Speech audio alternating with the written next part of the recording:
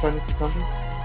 According to Zack Snyder, they can. Oh yeah, yeah. the zombie dogs. Army. It happens a lot in Army of the Dead. Army Hammer of the Dead. Oh, dude, oh my God, Army Hammer It's would right be such there. a great zombie. It's right there. He's already a cannibal. You know what I mean? He's so used to it already. Yeah, Already a right? cannibal, bro. Loves eating people. Yeah. That's too real. It's too real. Too soon. We're gonna get canceled, guys.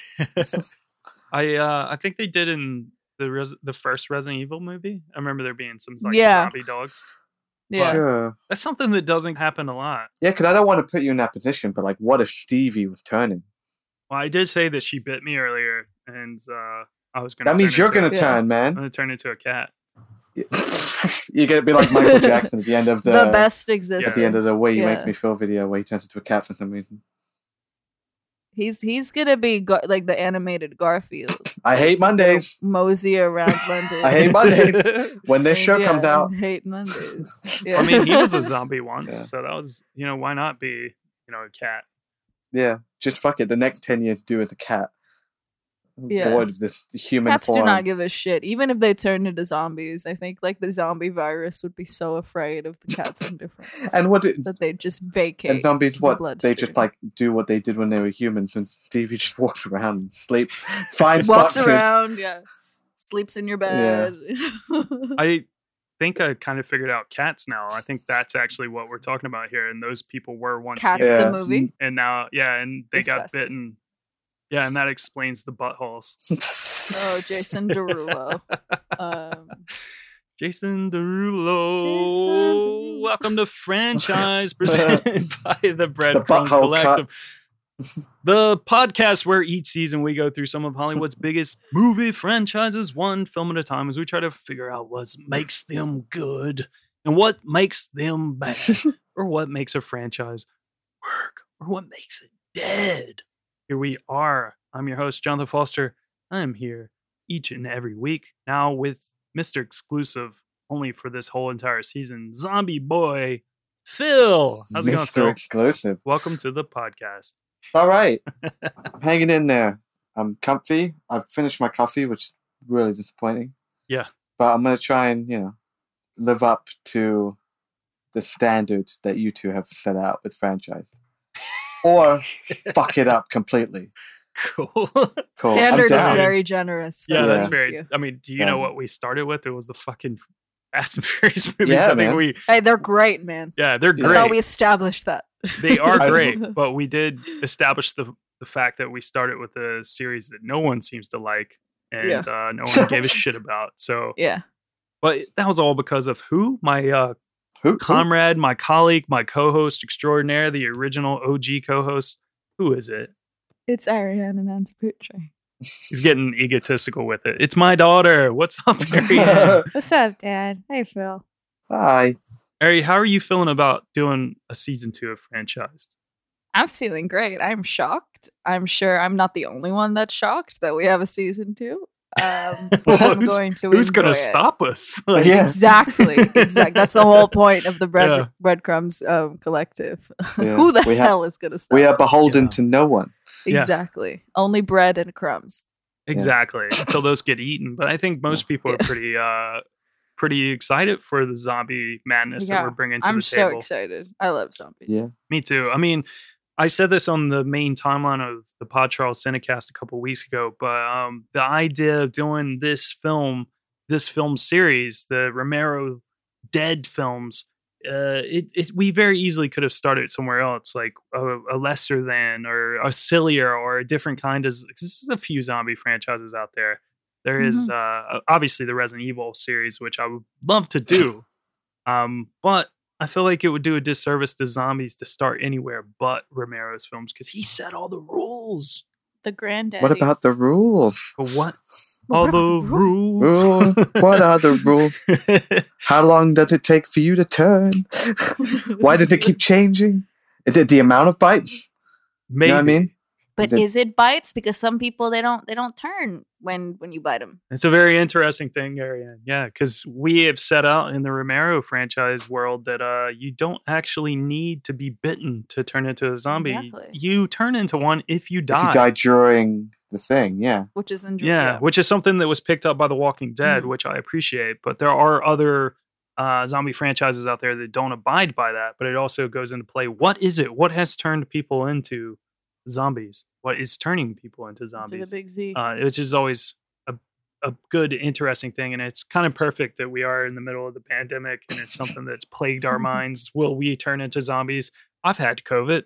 I don't know if it's going to turn me into a zombie like maybe a year from now. Maybe. I've had the vaccine. Maybe that would turn me like I Am Legend. Yeah, you know? you got a fully little vaxxed. dose of... I know that Bill Gates or whatever his name is listening. So yeah. maybe he has something to do with the zombies. It's always something to do with rich people doing stupid shit.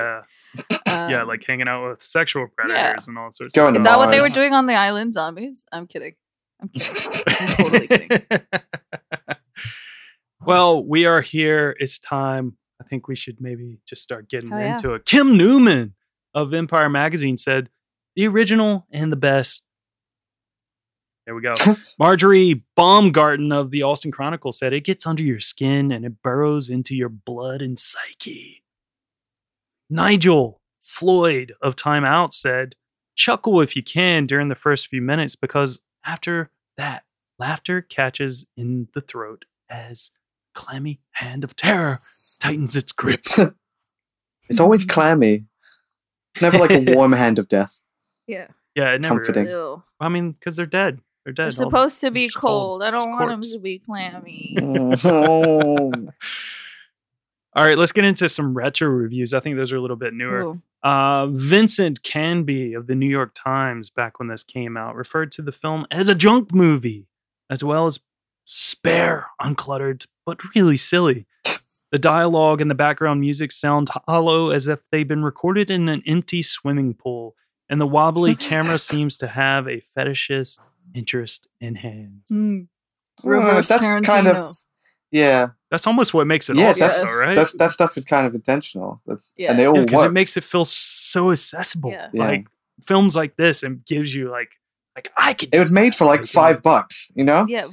Yeah. Probably over a weekend in somebody else's house. Like, Shut up, Vincent. You're like New York Times job. Exactly. Why don't you make a movie? Try not to show any hands. to a critic that may or may not be long dead. Why don't you go make a movie? Yeah, come on. Oh my God, Ariane. What's up? Someone is undead. Oh, I didn't think it was possible, but oh my God. Felix Vasquez Jr. of Cinema Craze said it's pitch perfect in writing, mood, and scares, and it still holds up to scrutiny no matter how harsh. So true, Felix. So So happy to have you back on board.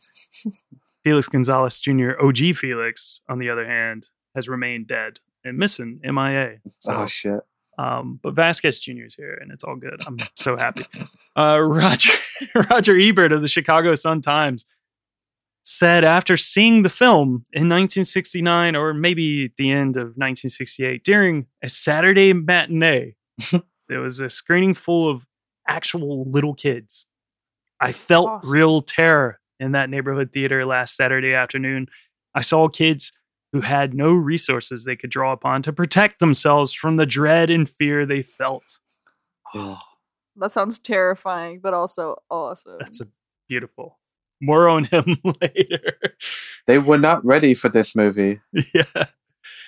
And critic Rex Reed wrote, "If you want to see what turns a B movie into a classic, don't miss Night of the Living Dead. It's unthinkable for anyone seriously interested in horror movies not to see it." That's a good way of putting it. We've seen it, ladies and gentlemen, so let's get into it. They're coming to get you, Barbara.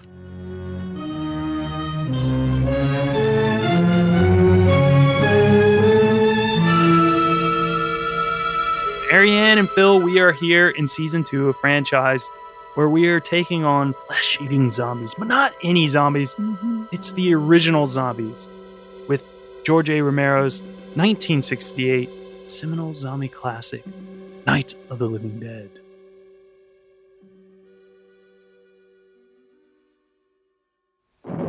Welcome to a night of total terror.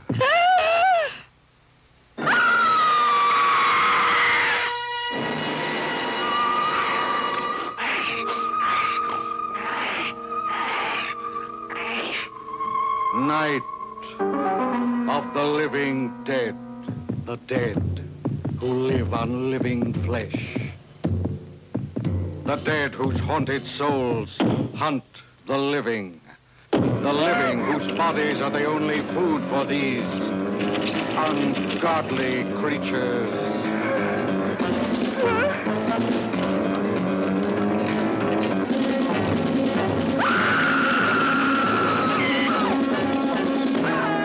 Night of the living dead. A bizarre adventure in fear.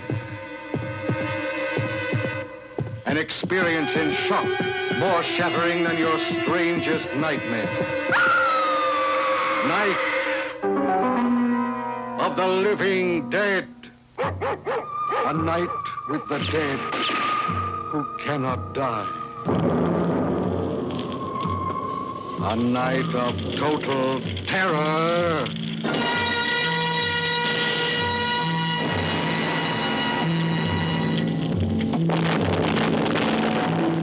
Night.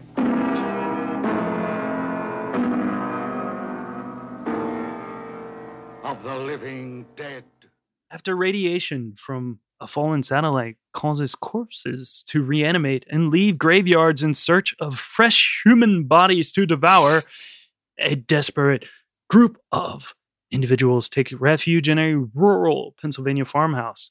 The pragmatic Ben, played by Dwayne Jones. Oh, He's awesome. so fine. So cool. So cool. Does his best to control the situation, but when the reanimated bodies surround the house, the other survivors begin to panic as any semblance of order within the group begins to dissipate. The ghouls, remember, because there's ghouls, ladies and gentlemen, start to find ways inside, and one by one, the living humans become the prey of the deceased. It's the 1968 independent horror film directed, photographed, and edited by George A. Romero and written by Romero and writer John Russo. Bill and Ariane, who wants it first? Hot takes out the gates. The Night of the Living Dead. It's Phil's first episode. He can. Oh, he hot can take. take it away. The floor is Hot yours. take. Lukewarm takes Hot are takes also exist welcome. over here. Yeah. Lukewarm take. Oh, I don't. there's Clammy nothing- takes. Clammy, Yeah, clammy clammy hand hand takes. take. Oh, there's going to be nothing clammy about this take. Yeah. 'Cause you said at the beginning, like, we've all been looking forward to watching these, and I wasn't, to be honest, until I watched it this morning, and I had never seen it, and it did everything I wanted it to do. It was so much better than I thought it would be, and it was so much more enjoyable and like deeper than I thought it would be. Like, not only like lived up to its title as like a horror classic, but like an indie movie classic. Like you said, Yeah. like genuinely inspirational to watch how effective it is with such primitive means and like no money. Honestly, it's fucking great. I really enjoyed it. Just like genuinely scary. Like just as a suspense thing. Genuinely interesting, inventive. And like I said before in episode 0, it's like the genre hasn't changed that much since this first movie. Yeah, it's like for everything is here.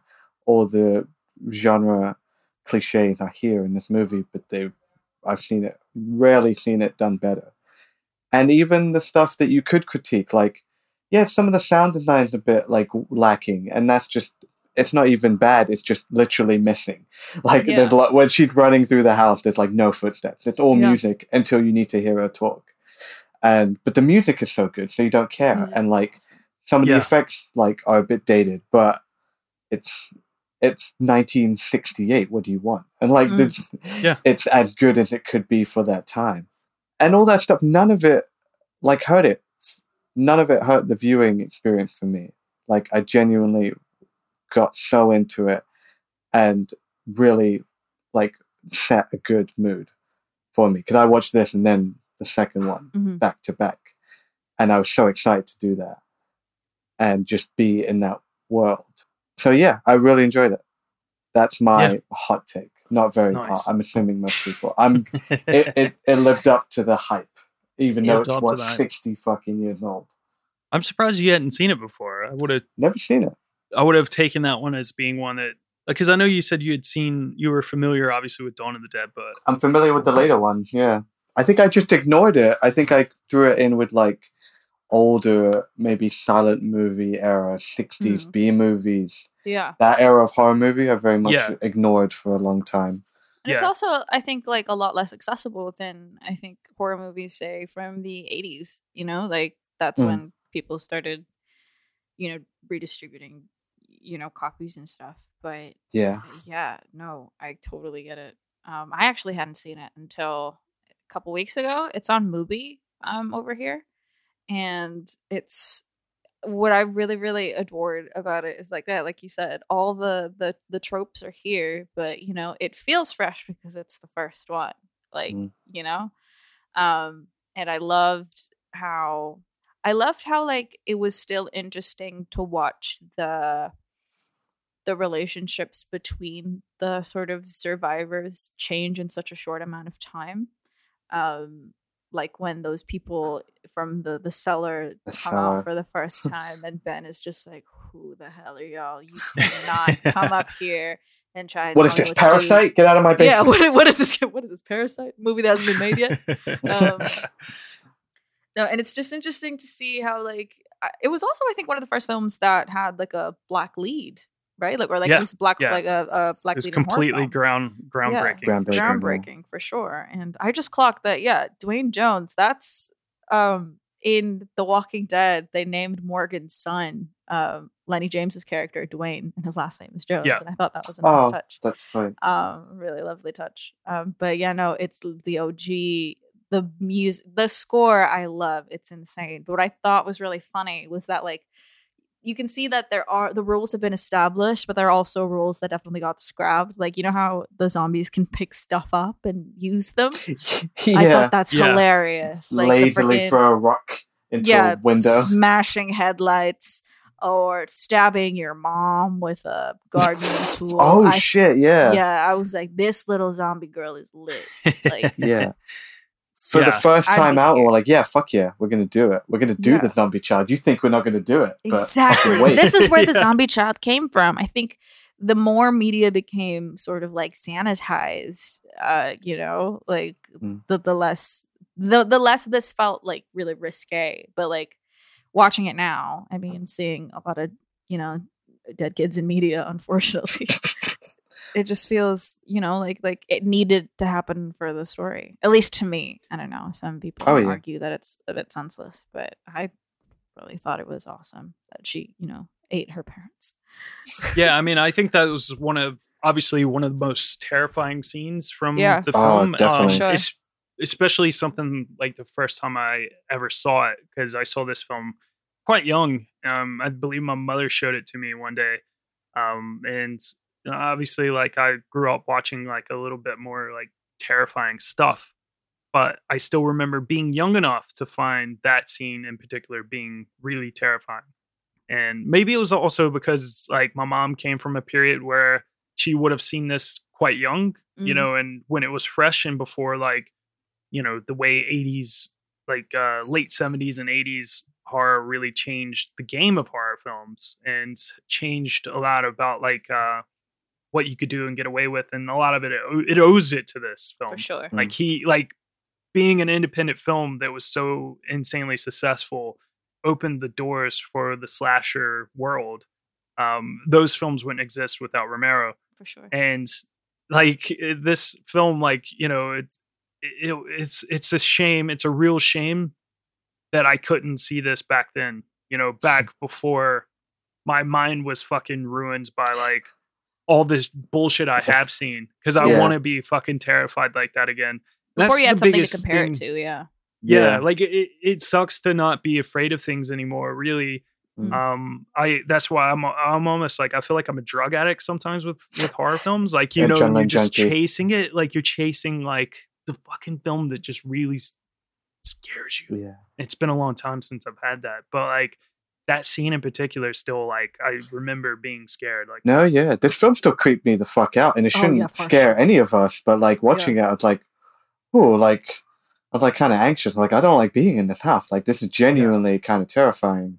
Just so even tense. just the thought of it, intense. Yeah. Like, it's really fucking well paced. Like, it's short, but like it does balance. It's a lot of like, no, I don't even want to call it action because like the second movie does action. Yeah. But the first movie, there's a lot of like fighting with zombies and big high pressure moments, and it's balanced well with just dialogue scenes and getting to know the characters in a very short span of time. You have to get to know them very well. Like, that's something you can throw the acting in maybe a bit For sure. hammy, but you know who everyone is right away. You know exactly who fucking Harry is right away, just the way he looks at Ben. I think his name is Harry, right? Mr. Cooper. Yeah. Fucking Cooper, kid. Cooper, And his wife, you can tell his fucking wife hates his guts. You know, you can tell. And it's like, so they are doing a lot. They're carrying a lot of the weight. And they sell it. Like, I believe that they're sort of scared and have no idea what they're up against.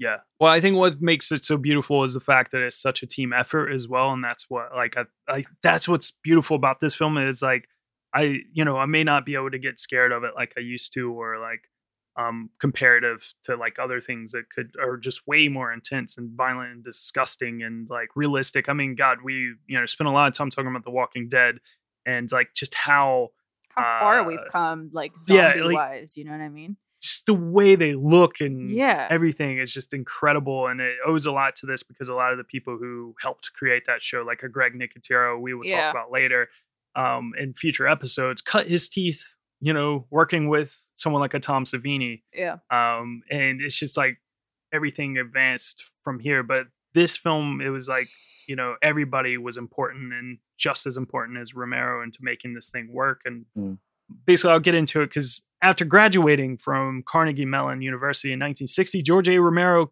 was cutting his teeth in the film industry by shooting short industrial films and TV commercials, including a segment for Mr. Rogers' Neighborhood. So it's insane to think about. Awesome. Man who is responsible I want to see that episode. For zombies. Who's that at the door? Uh-oh. Who's that at the door? Uh-oh.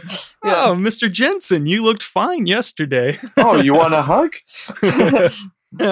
Should I call it? It's a new kind of Mr. Rogers' Neighborhood. Yeah. With 9 of his friends, including screenwriter John Russo and producer Russell Strainer, who plays Johnny at the beginning of the film. So he's one of the producers of the film.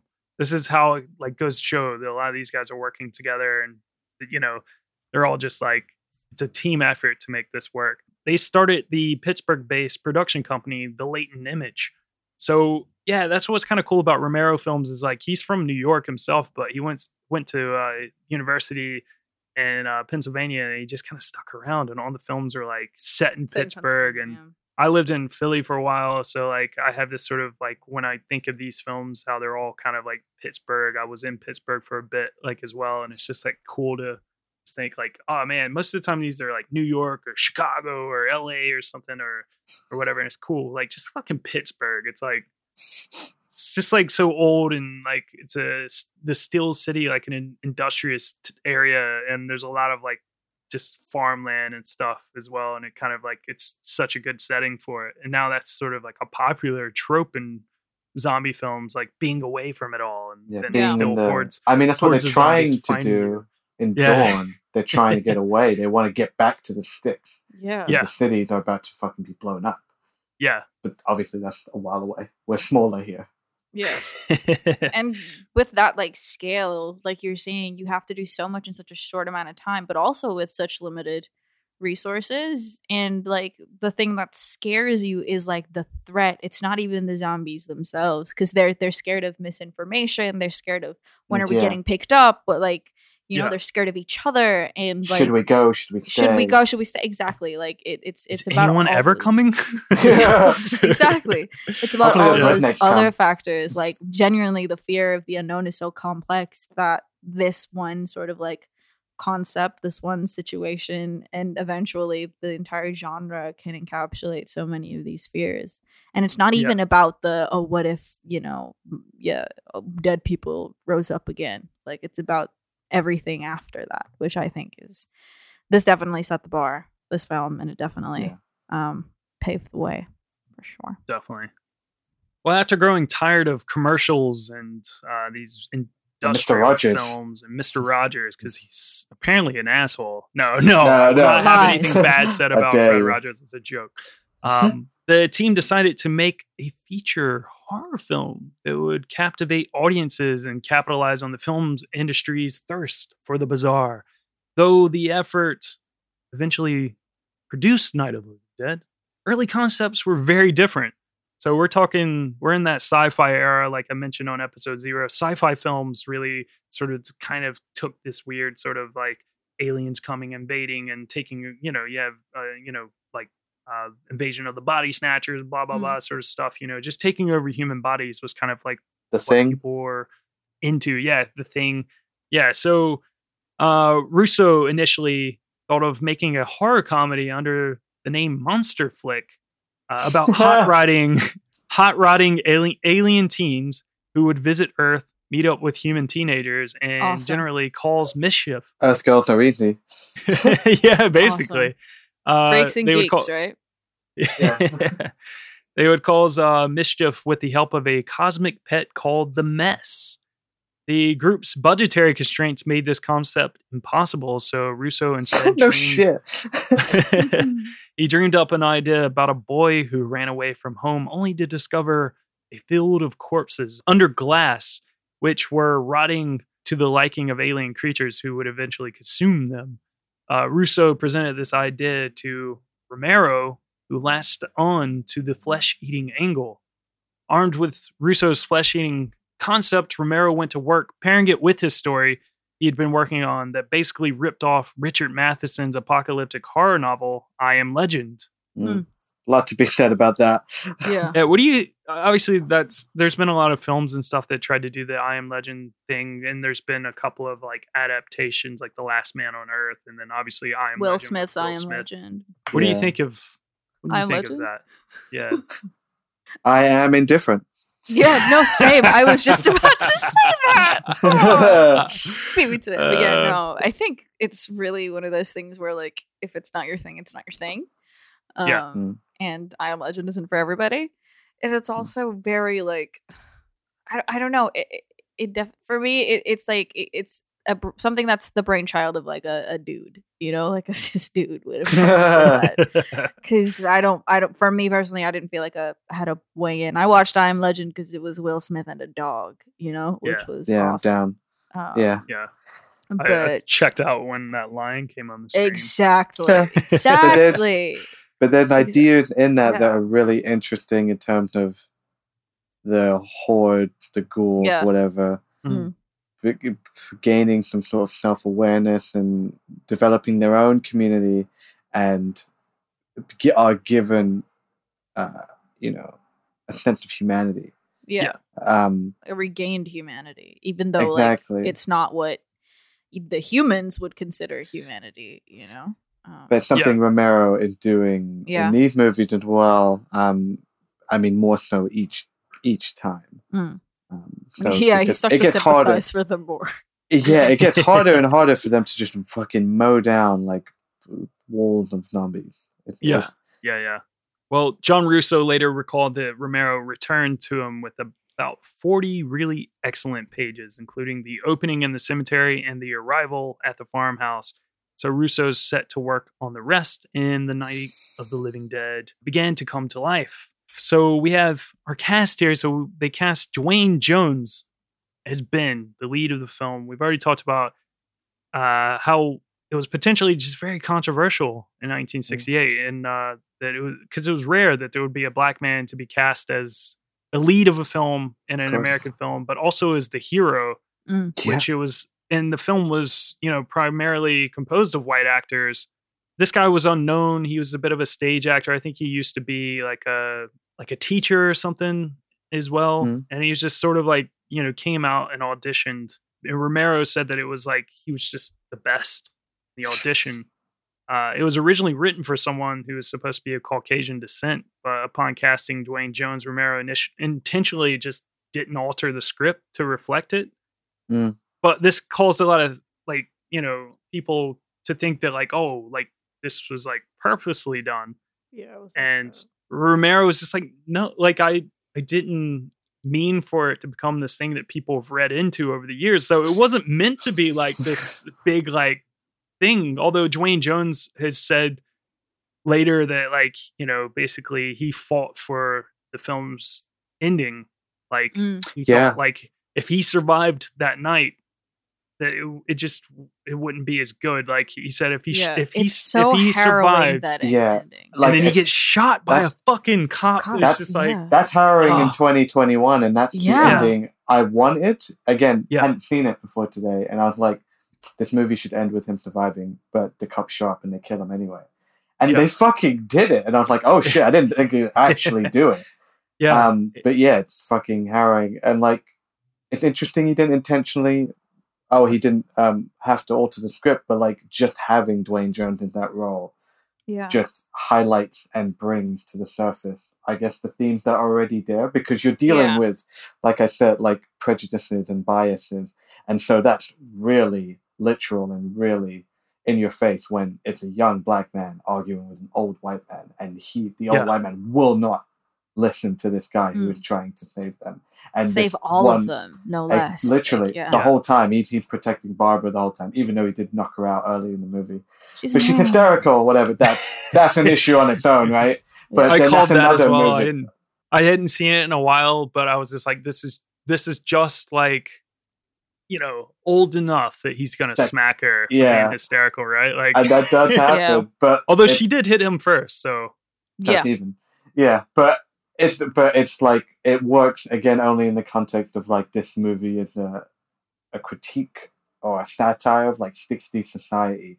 So you're showing how women are represented, how they are treated, how black people are treated, how just young people are treated, how just these people, how society works, how these people exist together, but seem to are at odds with each other and won't work together. And only in the face of certain death can they find kinship. But even that's not enough.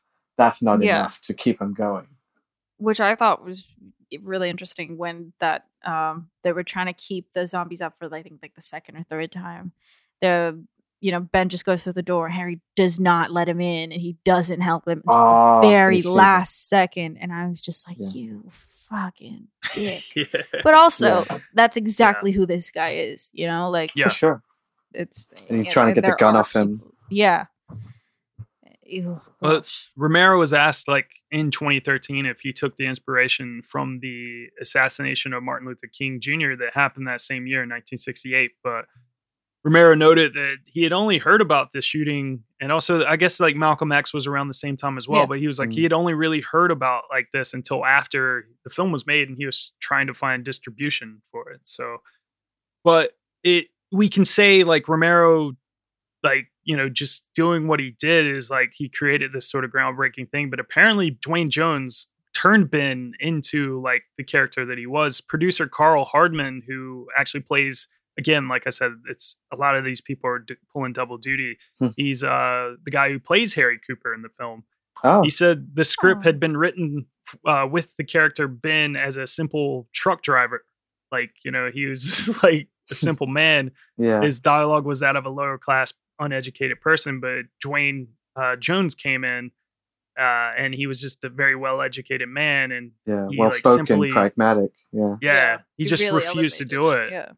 Like I said, he was like a teacher and stuff, so he was smart, and you know, he's an actor as well, like a stage actor, so he's like probably held himself to a certain regard, and he refused to do it as it was written. And Hardman said, as I recall, I believe that Dwayne himself upgraded his own dialogue to reflect how he felt the character should present himself. So he like basically rewrote shit, which is awesome. Yeah. Did he decide on that lovely little cardigan that he wears? Oh, I love that. I adore it. And I was like, oh no, great. He's not gonna spend the rest of the film in it. No. Oh damn, he just slowly loses clothes. I mean, everybody looks amazing. We love this. Love the 60s. Everybody looks amazing. It's a weird like rain jacket thing. Obsessed with Barbara Streisand, like the shape of everything. I love that. Like Ben just knew exactly the size of shoes she needed to wear as well. He's just like, I "These mean, all white fit girls you all here, have the here, same here." feet, right? That's what they say about white girls. That works, yeah. Yeah. But as to the ending, Dwayne Jones said that I convinced George that the black community would rather see me dead than saved. After all that had gone on in the corny and symbolically confusing way, the heroes never die in American movies. The jolt of that and the double jolt of the hero being black seemed like a double-barreled whammy. Yeah, like the black hero died. The way they Just did it in as real well, life. like, because it's a God. black and white And then the film, photos? Yeah. and the Yeah. photos, Oh my Gee. God. it's just yeah. like you're watching like it's newsreel, and it just feels like you're like watching like a story about like a black man who was lynched or something. Just the way Yeah. they put him on the body, it's just I like, couldn't believe it. That's oh, really 1968 intense. again. Like, Yeah. obviously that's timely for then, but it's fucking Yes. depressing Yeah. for it to That be it's like- timely now. yeah. Well, we have Judith O'Dea or O'Dea, I'm not really sure how she pronounces it, as Barbara. They're coming to They're get coming you, for you, Barbara. Coming to you, Barbara. Johnny. I never realized they were brother and sister. Yeah, I thought they were a until couple. I 'Cause- always thought they were a couple when I was Yeah. younger. I don't know why I thought. They that, like- reminded me of that whole sequence at the theater reminded me of the opening sequence to Rocky Horror Picture Show. Yeah, Very when much they were- so. Julia Yeah. said Yeah. that. She was like, "This is a total Right? Brad and Janet vibes." Yeah, Yeah. it's for sure Yeah. Brad and Janet, and that means Brad and Janet owe their whole shtick to Yeah. like the sequence. And of the film. and he's an asshole. Yeah. yeah, yeah, Yeah. definitely. Oh my God, asshole in glasses. Total Big Brother energy. Yeah. Barbara Judith O'Dea, she was a 23-year-old commercial and stage actress, and she had previously worked in films that the other producers in the film, of the film, had done with their Latent Image production company. And she was in Hollywood just trying to make it in the business. And then she went out for this role. And she said that a lot of the dialogue was ad-libbed, and it didn't seem to have like a proper script. It's just like they had actors getting direction of where to go, but they were improvising a lot, and they were hoping that the sound was working. That was their biggest concern. Like, Yeah. as long as the sound's working. So like her whole thing where she's explaining to Ben like what happened earlier in the film, like where she's in hysterics. She's like and losing just it. like, yeah. yeah.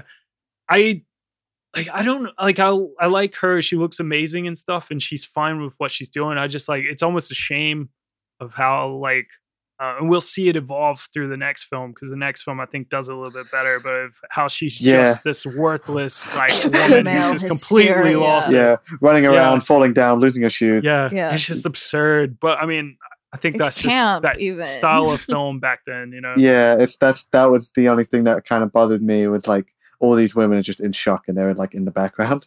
Except like for, have nothing except for to Harry's do. wife, who Yeah. she like Yeah, yeah, smokes she gets one to and stand yells up at for her herself. husband, but then ultimately her demise is at the hands of her own daughter. You Yeah, know? the Like, only Which was thing put she there loves. by his fucking seed. yeah, Exactly. Oh, God damn So, it, Harry. He killed her in the end. yeah. Yeah. Dying together will solve nothing. I fucking thought that line was so harsh. Great Yeah. line. My But God. what does he want? Yeah, what is he trying to prove? It's just like bitter, sad, I'm old, the hero man. impotent old man. Yeah. Yeah. It's like you're clearly White not. fragility. Am I right? Yeah, it's- it's like your heyday. You look like a guy from the 50s, from the 40s, Yeah.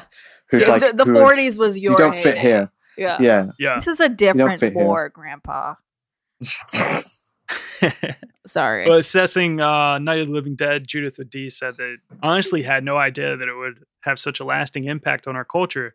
She was just as surprised at the renown the film brought her as well. And she said, people treat you differently. I'm ho-hum Judy O'Dea until they realize I'm Barbara from Night of the Living Dead. And all of a sudden, I'm not so hum-ho anymore. So this is interesting. All right. So I already said that Carl Hardman, who plays Harry Cooper, was one of the producers of the film. But his wife in the film, who is Helen Cooper, is played by Marilyn Eastman, and she's his real life wife. They wow. were real life husband and wife. So this must have been kind of fun to do. You can kind of get awesome. this little bitterness out between you and stuff. Yeah, And the interesting thing about Marilyn is, apart from being Helen, and she's actually pretty awesome as Helen. I quite like that character. She's awesome. She assisted with the screenwriting, the makeup, and she played one of the ghouls. So she was actually one of the lead sick. supervisors on the makeup, and then she gets to play one of the ghouls. I think that was also a thing. Quite a few of the people were playing the ghouls as well, because it was just like low budget, a small crew. Yeah, I don't know if they were doubling up, but they did a good job of like, it's never just a couple people like vaguely lit in the woods. It's like good. It's like decent wide. Like those are my favorite shots in the movie. Decent wide, and it's just sort of a line of slow moving people. It's enough to believe it. And they're all like dressed in a really specific, like they're all characters in their own right, because you can see they're dressed in a way. Yeah, there's one naked one. Yeah, that was really controversial as well. Yeah. It was sort of like they felt like, I mean, Zombie they did a few things. What am I supposed to think? There are no bites on her butt. How does she die? This film did quite a few crazy things, I guess, for the time, like, you know, the guts and the just all this stuff, like, you know, that stuff that wasn't seen back then. But then like having a nude woman walk by as well, and it was just too much. It's like the flushing toilet in Psycho. It's like, get that shit the fuck out of here. Listen here, see, this is not appropriate. That's like the 20s. But yeah, no, the fact that like now I think with the advent of CGI and everything, every zombie is sort of like a duplicate of the other. They're dressed in the same sort of Abercrombie / Urban Outfitters H&M kind of thing, unless it's specific set pieces. But what was really interesting about this is that they were all, and it carries over to the second film, I think, they were all just sort of like, you could tell that they were people before, because, you know, some of them were wearing lab coats, some of them were in their pajamas, and overall real effort was put in there.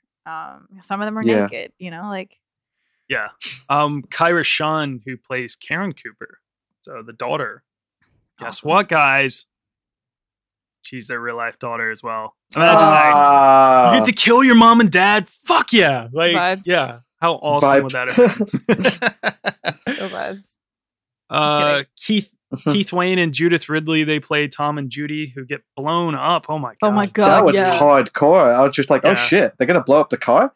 I knew the second her jacket got hooked in the seatbelt, I was like, yeah, they're gonna die right now. I thought she was gonna try and like make a run for it. I was like, oh, she's gonna get them both killed. Jesus Christ. Kind of a shame. Tom was cool. Tom was cool. He's a nice guy. He's like right away. He's like, gotta help Ben. Yeah. He's right. Come on, Mr. Cooper. Yeah. This is something else. This is something different. That's why he died, because you can't be nice in the zombie apocalypse and get away with it, right? Like, that's true. Nice guys die first. Yeah. Nice guys finish last. In zombie movies. Shut up, Green Day. No, I was quoting an old Ryan Higa video. Thanks. Thank you. That's your old ass. George A. Romero and John Russo, they both make cameos in the film as well. John Russo played one of the ghouls who managed to get into the farmhouse only to be struck with a tire iron. So he's the one that gets like the one that gets stabbed in the head. In the fucking head. Yeah. That was sick. Awesome. Yeah. And Romero can be seen in the Washington D.C. sequences as a reporter. So that bit looked fucking cool.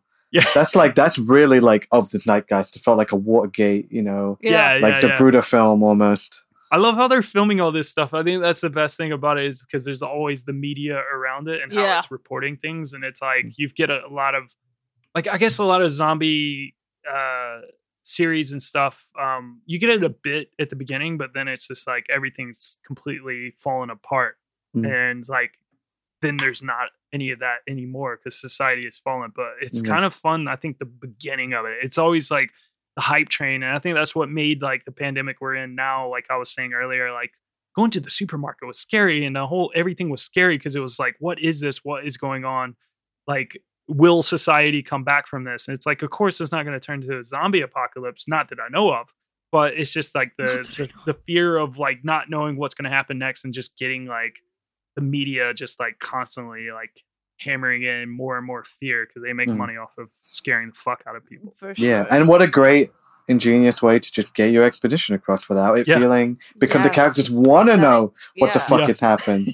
They need to know it. So it's a great way of doing it, and they make it more interesting at the radio and then the TV, and then the group. You've seen them get to the point where now they're on patrol, and then the patrol comes. It's this like really interesting subplot that's happening. Yeah. And it's like, it's the one tether I think that continued throughout like the you could whole watch series. Yeah. Yeah, exactly. Continued into the next one, you could you could cut all those together, and you could get actually a good picture of how How well humanity, they're handling it. are dealing with it, and it's Yeah. not very well, very not well. good, Not not good, good. not It's not good. relatable. People It's dead. not good. Yeah, It's also interesting how, like, again, it's not just exposition, because you get to see how each character responds and how that affects their relationships upon learning certain information, upon trusting certain information or not. Like, that creates such a huge divide amongst the group. Like, I love that little scene in the cellar where Helen finds out there's a TV up there, and immediately she's like, "You idiot, we should be up there." Like, Yeah. We gotta know what's going on. gotta know we won't what's even know going if someone come to get us. Like, what the Yeah. fuck are we doing there? Fucking death trap. Like, maybe this isn't as bad as it like seems. Like, Yeah. maybe it'll be over soon. It's weird how it almost is in this one. yeah. You know, like how it. Yeah, Seems it looks like wrapped it up, could be wrapped right? up. Yeah. At least here, you Yeah. don't realize it's everywhere in Yeah. America. Yeah. And you just get dropped into Yeah. the heavy shit in the next film. Jesus Christ, yeah. Well, to add to the realism of the zombie attack scenes, both John Russo and actor Bill Hinsman, who plays the iconic cemetery ghoul in the opening sequence, this guy was breaking zombie rules from the get-go. So we have to remember Romero set his rules for things after this film, especially when he decided he was going to make a sequel, because he basically made the rules in this film, but he decided he needed to, like, all right, I need to set proper parameters for myself because this guy's running around like he's kind of smashing fast, headlights with a rock. fast, picking up rocks. Although this is an interesting thing because we'll see as this series goes on, the zombies evolve a little bit, and like it's not uncommon in Romero zombie films for them to use tools. Yeah. So it's something that he continues to use. So they both volunteered to be set on fire. So we have, of course, the fire scenes once when Ben's throwing the chair out, and also when he's throwing Molotov cocktails. So Russo was lit on fire during the scene when the survivors are throwing the Molotov cocktails at the undead, and Hinsman poured lighter fluid on his suit so that he can be lit during the scene when Ben wards off the ghouls with a torch. In both cases, everything was fine and went according to plan, but one fire was started by accident. For the scene in which Ben sets the chair on fire to distract the ghouls, crew member Gary Striner, who's the brother of the guy who plays Johnny, volunteered to coat the prop with gasoline. Everything went fine for the first take, but then when it came time to give it a second try, Striner ran into trouble when he tried to add more gasoline. He said, "I just went over there and started to pour the gas, and the liquid found a hot ember somewhere, and a flame just came up into his container, and I'm holding it in my hand." And he said, "And I jumped back, and all of a sudden, I'm on fire." Oh, set shit. himself on fire. And luckily, someone had a fucking fire extinguisher close by, and they like put him out before any damage could really be done. But Jesus, I imagine him like Simpsons, like Homer when he's doing the barbecue, and he's Yeah, emptying the lighter fluid, and he's go through like 3 bottles. Yeah. He like licks the top to see what it tastes like. Gasoline. Filming took place between July 1967 and January 1968, working under the title Night of Anubis. What's Anubis? God of Death. Yeah, so the Egyptian god of death. Anubis cut is available on Oh the my God, the Criterion Anubis version, cut. which is what I watched this on. So it's basically like the work print version of Night of the Living Dead. So they like they found an old work print and they like recut it and just like added in a lot more of the sound and stuff from the actual film and just recreated this work print, and it's available on Criterion. It's really cool. There's a little bit of differences, like, but it's not too much. It's kind of almost like watching the film. So I didn't watch the entire thing, but I started watching it just to kind of see. I think there's a few differences here and there, like different shots that were used and stuff. But later the film was called Night of the Flesh Eaters. The small budget led Romero to shoot on 35 millimeter black and white film. Scenes were filmed near Evans City, Pennsylvania, 30 miles north of Pittsburgh in rural Butler County. The opening sequence was shot at the Evans City Cemetery. The farmhouse, which has long since been demolished, stood near Evans City as well. And the house's cellar, the famous cellar that Harry wants to stay in, It's not a part of that house. That house never had a cellar. It's actually at the basement of the production company, Leighton Image. So they just built a cellar. And kept a child down there. Great. Like most She got to production sleep companies. and then murder her parents on camera. Like, Awesome. Yeah. Oh my God, what a day. what a day. And probably not get paid. Oh yeah, child labor laws in the 60s. Child labor, Let's talk about that. Plus, her parents were like helping make the film, so of course she didn't get paid. yeah, Yeah. They were and she like, probably had to you're work helping overtime. us. Come on, it's like Yeah, bring your she child to had- work. Wait and make here, them do so shit. you're there. yeah, whatever the 60s equivalent of getting lots of, what do kids get rewarded with today? Like Jewel pods? No, I don't know. Jewel TikTok. pod, AirPod. Tick, I thought you Top- said Jules, like little fucking Yeah, I said Vapes Jewel, or something. Jewel Vape pods. pens. Yeah, electric scooter, Oh, electric God. scooters. fidget spinner. Props and special effects for the film were pretty simple because they were on a limited budget. Since the film was shot in black and white, the crew never had to worry about what color the blood was. So either red Awesome. ink or chocolate syrup was used, depending on the desired effect for each shot.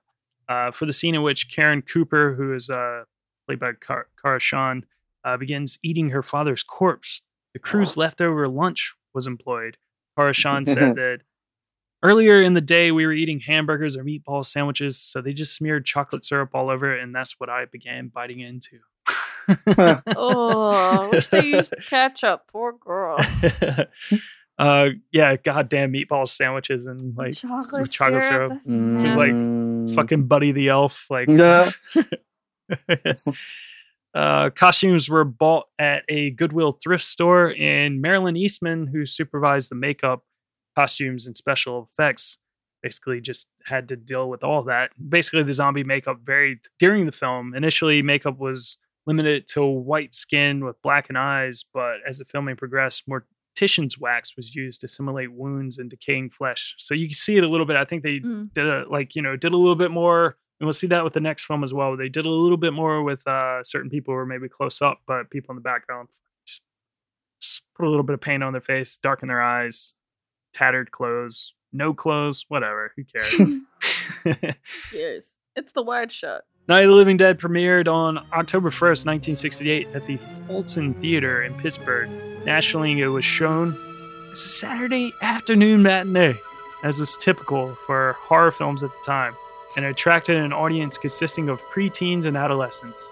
The MPAA film rating system was not in place until the following month, so even young children were able to purchase tickets to this, and this is what created a Vibes. really big stink with critics, notably, who I said earlier, Roger Ebert, who chided theater owners and parents for allowing their children to see a film like that. So it caused a big controversy. I think it was like a big thing, Ebert's review. He's since gone back and like said, if I was reviewing this now, I would be like, obviously it'd be like, it's a classic. It's like 3.5 star film for me. But like he, I think he kind of like, it's that thing that almost like it feels like he could have potentially harmed it, but it's like something that made it so. It's like Phil and I, we were talking about Mortal Kombat, like on the All these Podcast fucking Cinecast. parents trying to get Yeah. their kid away from it. And all it does is just like make you people want to go wanna see it more. Yeah. see it more. Yeah. So it's like, despite the controversy, Night of the Living Dead went on to become one of the most profitable horror films ever produced outside of a major studio. The film had earned between 12 and $15 million at the US box office after a decade, and it translated into more than 25 languages and released across Europe, Canada, and Australia, and it grossed $30 million internationally, all on a $114,000 budget. That's mad. It's actually a lot higher than I thought it would be. Isn't that the most profitable indie movie ever? I mean, you could say yes. Obviously, it's still going to make a lot of money.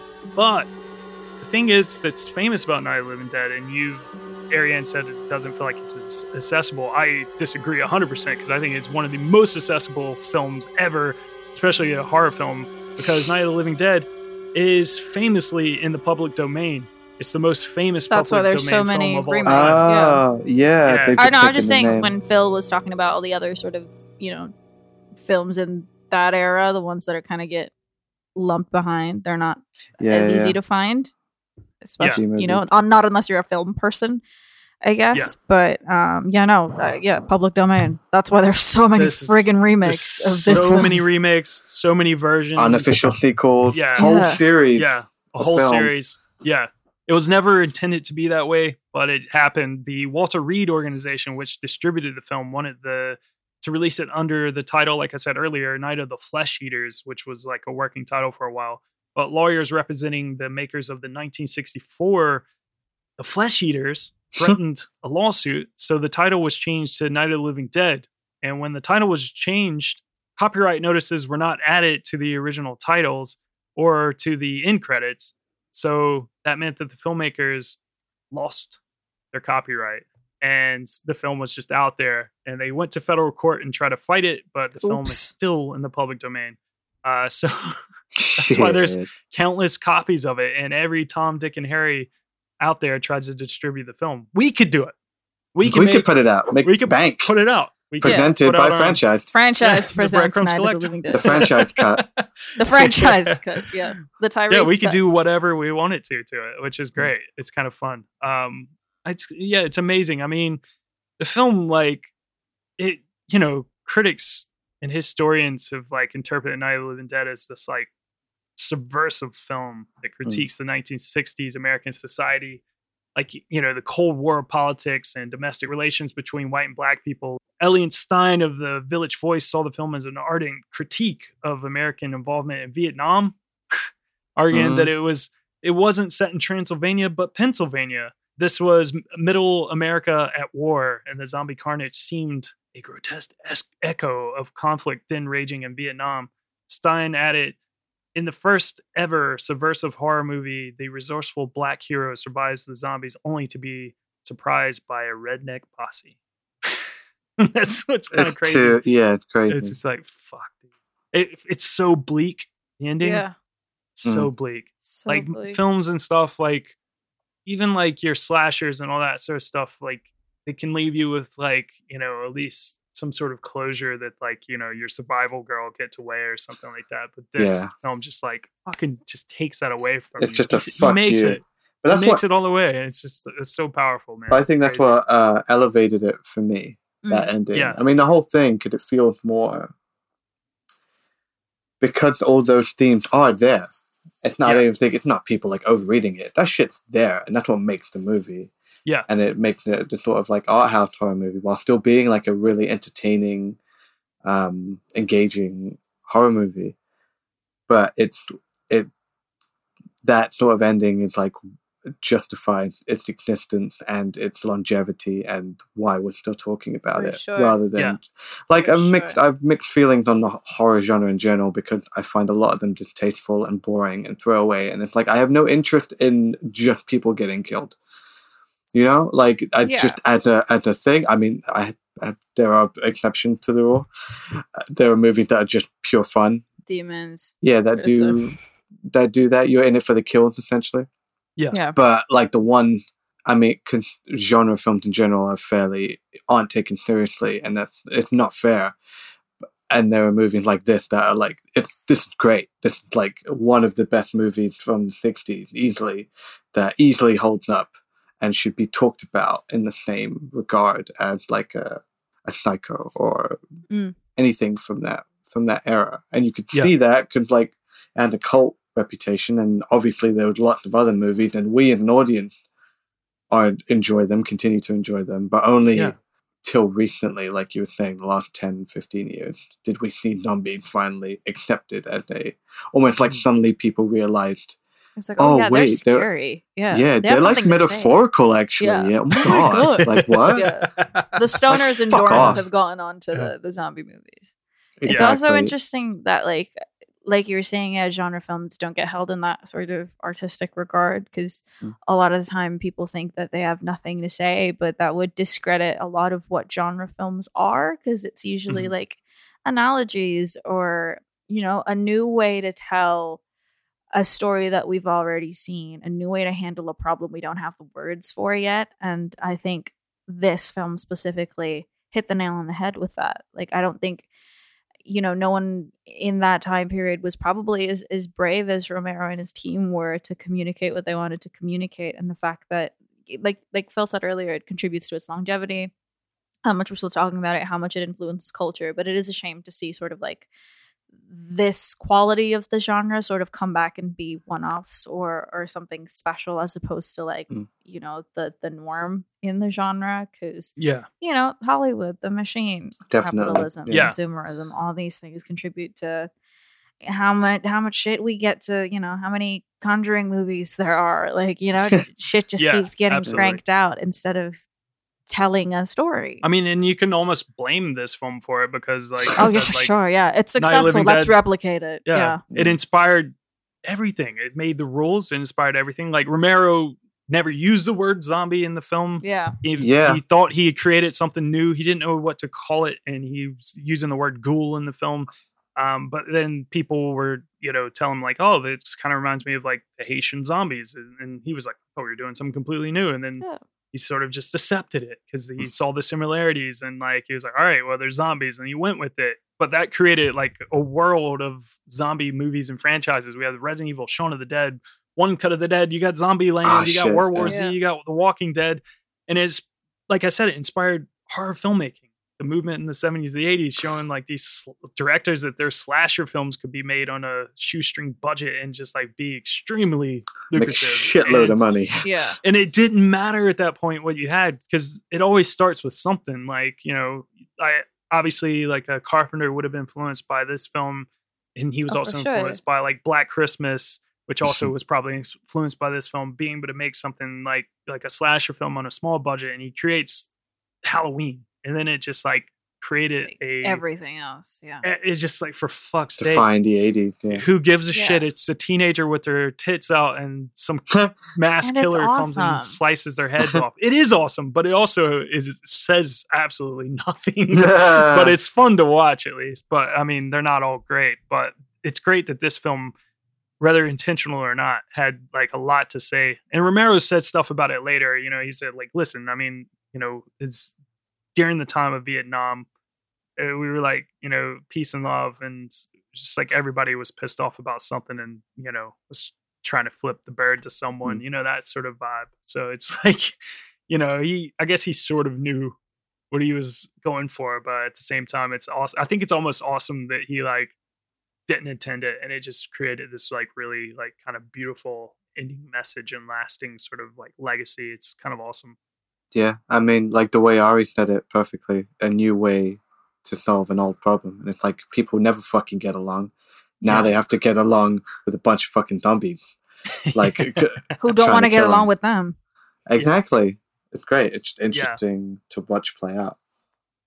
Well, in an attempt to maybe clear up any of the copyright claims that they were dealing with Night of the Living Dead, trying to like maybe get some of it back, some of that piece of the pie that they probably missed out on, Russo and Romero and the other collaborators from the film reteamed for the 1991 remake, directed by Tom Savini, who we'll hear a lot about in the next episode.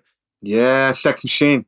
Which saw better special effects, obviously, and we had Mr. Tony Todd, aka Candyman, was cast as Ben in the lead role. It didn't do as well but it was still it's kind of a fun film. I remember seeing that back in the day, but it doesn't hold a candle really, but it's still kind of fun for what it is. But also in 1998, Russo decided to revisit the film for the 30th anniversary, which saw him basically re-release The Night of the Living Dead, but it was like with more scenes added in here and there. Like they gave backstory to certain characters, like the cemetery ghoul. So it just kind of gave him like an origin story and stuff. But like newly shot for that cut? Yeah. Okay. And apparently it was really bad. But after The Night of the Living Dead's initial success, the two creators split in a disagreement regarding how the series should head. And since the film was in the public domain, each were able to do whatever they wanted to with the continuity of the project. So, I don't know, maybe a light beef watch here. It's not like... beef. It's no Tyrese and Vin Diesel and The Rock. Yeah, but yeah, there was a bit of a disagreement, let's say. A kerfuffle. You know, yeah, so that's but they what both got their way.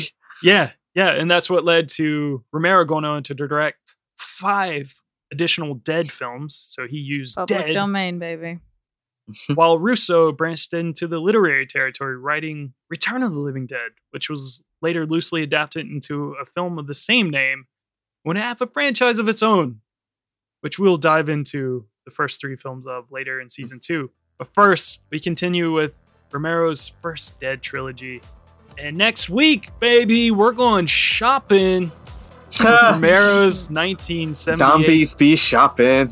masterpiece, Dawn of the Dead. As always, you can follow us at Breadcrumb Pod on Twitter and Instagram and learn more about the Breadcrumbs Collective at breadcrumbscollective.com. Feel free to reach out and let us know what you think about the show. Annoyed, if you like what you hear, please subscribe on your favorite podcast app, and not the Jeremy Renner app, and leave a rating and review over on Apple Podcasts. It really helps us out, and we would love to grow this show and know what you think about Night of the Living Dead. Hell yeah. Definitely let us know what you think. And let us know what you think we might do for some of these mystery side missions that we haven't told you what they are yet. Or what you'd like to hear. Maybe it'll change our minds. It won't, but maybe. Stay tuned. Next week, Dawn of the Dead. 1978. Don't watch that 2004 one yet. We're not doing that yet. We're not doing that Not yet. The week after. Not yet. Don't get confused. Bye, guys. Bye. Boy. This podcast is presented by the Breadcrumbs Collective, home of the Pod Charles Cinecast, Caged In Coppola Connections, A Driptown Limerick, Maine, Franchised, and many more to come. Our shows are all presented ad-free and made possible by listeners like you. Please support our shows by subscribing, leaving ratings and reviews, and becoming patrons at patreon.com. If you'd like to learn more about Breadcrumbs, head over to breadcrumbscollective.com. Breadcrumbs. It's more than a podcast network. It's family.